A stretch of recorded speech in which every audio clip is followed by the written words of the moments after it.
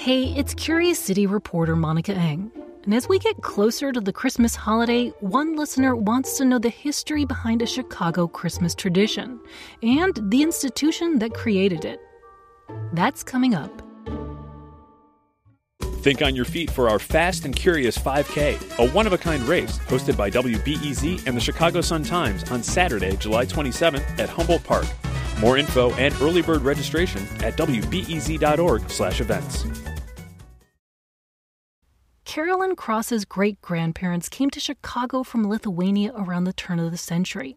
And even as newly arrived immigrants, they started participating in a Chicago Christmas tradition, visiting the Walnut Room restaurant at the Marshall Fields department store downtown on State Street. It all started when her great-grandmother took her grandmother. And then my grandmother took my mom, and then my mom took me. So, it's been a tradition in the family for a long time. And that tradition, it's always included some specific steps. First, when we were little kids, we would go see Santa Claus. After that, we would go look at the windows. Then the best part, chicken pot pie at the Walnut Room. Now, if you're not familiar with this Chicago Christmas tradition, the Walnut Room is a huge, elegant restaurant on the 7th floor of Marshall Fields, now a Macy's. It's trimmed with Circassian walnut from Russia and flanked by white columns with a second-level balcony overlooking the main floor. And every year around the holidays, an enormous Christmas tree stands in the center of it all. Here's how Carolyn remembers it. We would go have lunch in the Walnut Room and sit by that beautiful tree with those waitresses in their black dresses and their white aprons. It just had such great memories this time of year. So this year, when a lot of us are feeling nostalgic about holiday traditions we miss, Carolyn asked us to tell her more about the famous Walnut Room, how it became a Christmas tradition, and why it still holds up. What we found was that the Walnut Room and that Christmas tradition was part of a larger strategy at Marshall Fields that went way beyond the holidays. A plan to make the department store accessible to all kinds of shoppers of every class, and to make their store a nearly indispensable part of people's lives. But how did the Walnut Room start? Historian Sarah Sullivan says it all began with an impromptu lunch one afternoon at Marshall Fields at the tail end of the 1800s. As the legend goes, there was a salesperson who was serving a group of ladies, and after the ladies had amassed quite a bit of merchandise that they were looking to buy, they felt they needed to cancel the sale and just leave because they were hungry. See, at the turn of the century, women often had to go home when they got hungry. Because the only place to eat at that time were in saloons, and saloons were not places that ladies would choose to eat. Also, there were no public bathrooms.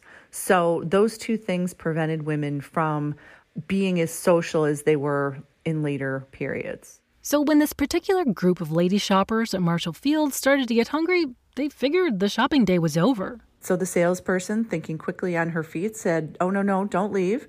Let me set up a table and some china and linens, and I will share my lunch with you." And that is what she did. She shared with them Mrs. Herring's pot pie. That was her grandmother. So she shared her grandmother's chicken pot pie. And Sullivan says this improvised meal caught the eye of Harry Selfridge, the flamboyant Marshall Fields executive who was constantly dreaming up new ideas to attract customers. Selfridge happened to see this all occur and realize that it made sense to put a restaurant in the store. Marshall Fields was not necessarily certain about this in the beginning because, of course, they were a retail establishment, not necessarily a restaurant. But they decided to take a chance on it, and it turned out to be a really good way to get more people into the store and to get more foot traffic through the store.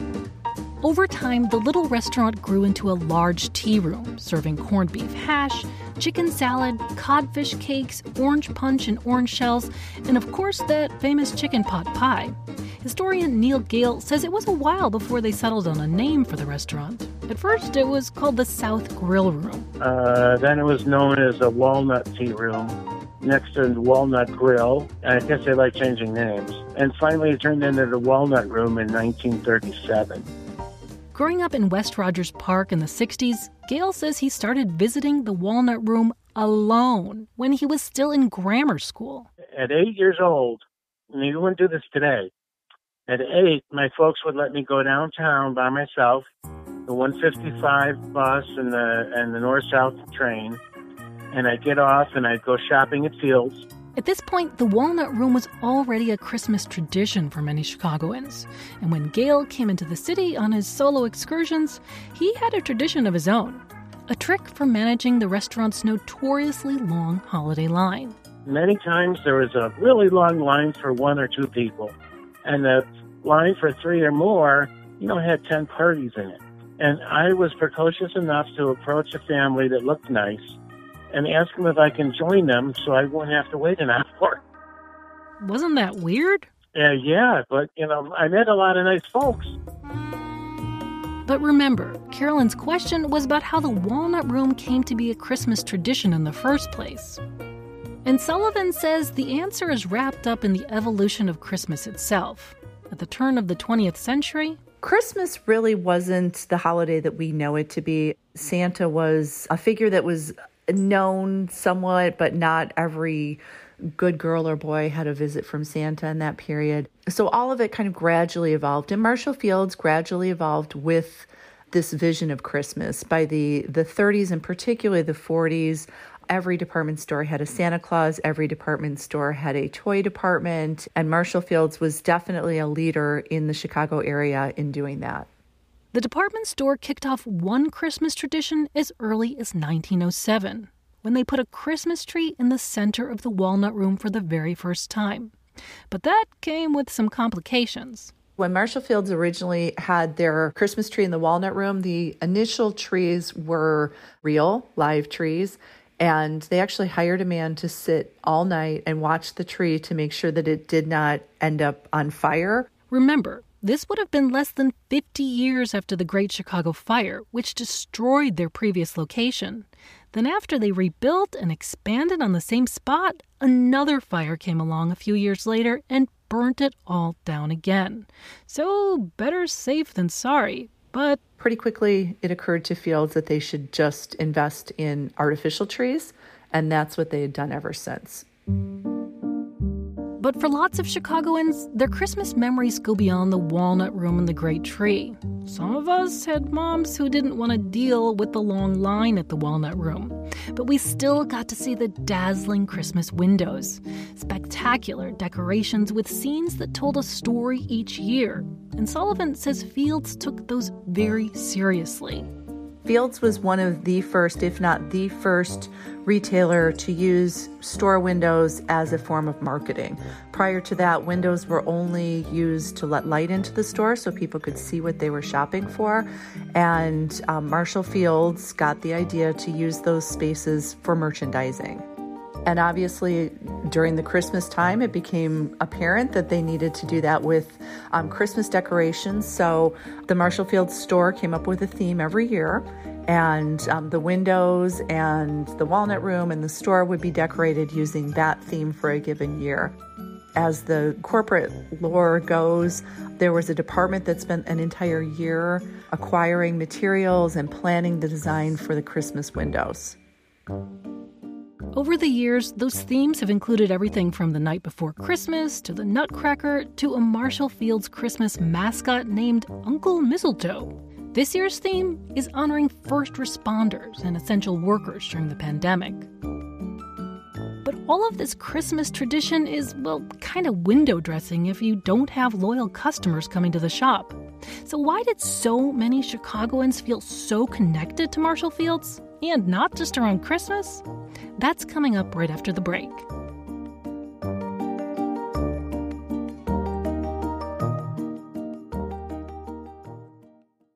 This WBEZ podcast is supported by the American Foundation for Suicide Prevention.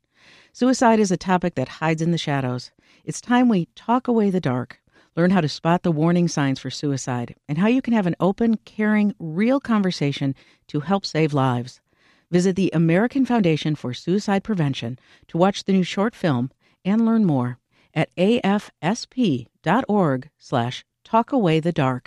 Think on your feet for our Fast and Curious 5K, a one-of-a-kind race hosted by WBEZ and the Chicago Sun-Times on Saturday, July 27th at Humboldt Park. More info and early bird registration at wbez.org/events. So in answering Carolyn's question, we've learned that the Walnut Room began when the department store tried to address an unmet need among female shoppers at the turn of the century. Then the restaurant evolved along with a bundle of Christmas innovations at the store. The giant indoor Christmas tree, the elaborate window displays. But historian Sarah Sullivan says those Christmas traditions are just a small piece of a larger customer service strategy that went way beyond Christmas. In the early days in particular, Marshall Fields focused on the long game. They didn't look to sell something to you today. They looked to have you as a customer for life. And they did that by constantly coming up with new ways to improve the shopping experience and attract all kinds of customers. So they had higher priced items, they had less expensive items, they had a wholesale department, they had a retail department, and they treated everyone well no matter how much money they could spend in the store. The list of retail innovations at Marshall Fields is too long to get into here. But let me share just a couple of examples. First, Sullivan says they were one of the first department stores to accept returns. This is a time when snake oil salesmen were a regular thing. So knowing that when you bought something, if it turned out to be defective, that the store would take it back was very reassuring for people. In addition to that, Marshall Fields was also among the first, if not the first, to open a bargain basement. Yeah, you might think of Marshall Fields as a high-end shop, but they literally invented the bargain basement, a lower level for cheaper goods that became the largest sales floor in the nation. Fields really hoped to address the needs of everyone. It gave everyone an opportunity to be able to afford something from Marshall Fields. But Sullivan says the innovations at Marshall Fields went beyond retail. Their strategy involved establishing the department store as more than just a store. They had long-distance telephone services at a time when people didn't have phones in their home. They had a post office, a telegraph office, stenography service, a travel agency, a concierge service. And along with those services, they would often step up to help the community in times of need. In many cases, they were the place that people turned to when there was a crisis, either a citywide crisis or a personal crisis. There are stories of people being trapped in blizzards, being stuck downtown and unable to leave the city and going to Marshall Fields. And people would go when they needed help, knowing that the store was going to provide that service for them. So thanks to a long list of innovations in retail and an emphasis on community service and public relations, Marshall Fields cemented itself as a Chicago institution and a national icon. In 1914, Marshall Fields was the largest department store in the world. So people around the country would have known that Marshall Fields name, and it would have meant something. It was actually a destination for a long period of time. So what happened? Well, let me back up. Let me see trying to figure out how to explain this. Well, the world changed. Discount stores, online shopping, and most recently the pandemic have transformed the way we shop. But even with the decline of the department store in public life, every year around Christmas, the crowds do come back to the old State Street department store to take part in these holiday traditions, to see the great tree, or check out the Christmas windows, or have a meal at the Walnut Room. The Walnut Room remains in great part because the place that Marshall Fields held in the lives of a lot of Chicagoans, particularly Chicagoans of a certain age. It was an important place to gather for a lot of Chicagoans for a long time. And I think that's why it's remained, even though Marshall Fields itself, the name has left, the restaurant continues. The Walnut Room is still open, even during the pandemic, but with some changes. You can't dine in, but you can go check out the big tree and get a special holiday takeout box lunch with a brownie, an ornament, and Carolyn's favorite, the famous chicken pot pie. But even without the pandemic, the future of these traditions has been uncertain. In recent years, there were rumors that Macy's might sell the floors in the store that held the Walnut Room. But a spokesman said bah humbug to that rumor. In fact, she said, quote, Macy's is a proud steward of these sacred traditions.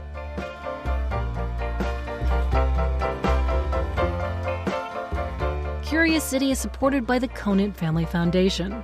This episode was produced by Stephen Jackson. Mackenzie Crossan is our digital producer.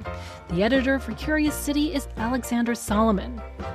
And a hearty, warm farewell to our interns, Linnea Dominic, Izzy Carter, and Hannah Boomershine. And don't forget that Curious City runs on your questions. Send them our way at wbez.org/CuriousCity. I'm Monica Eng.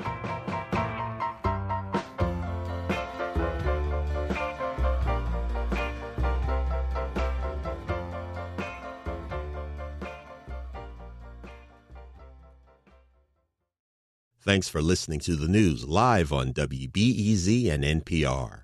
The WBEZ stream sounds great in the kitchen on your smart speaker and anywhere on the WBEZ app. Listen every day.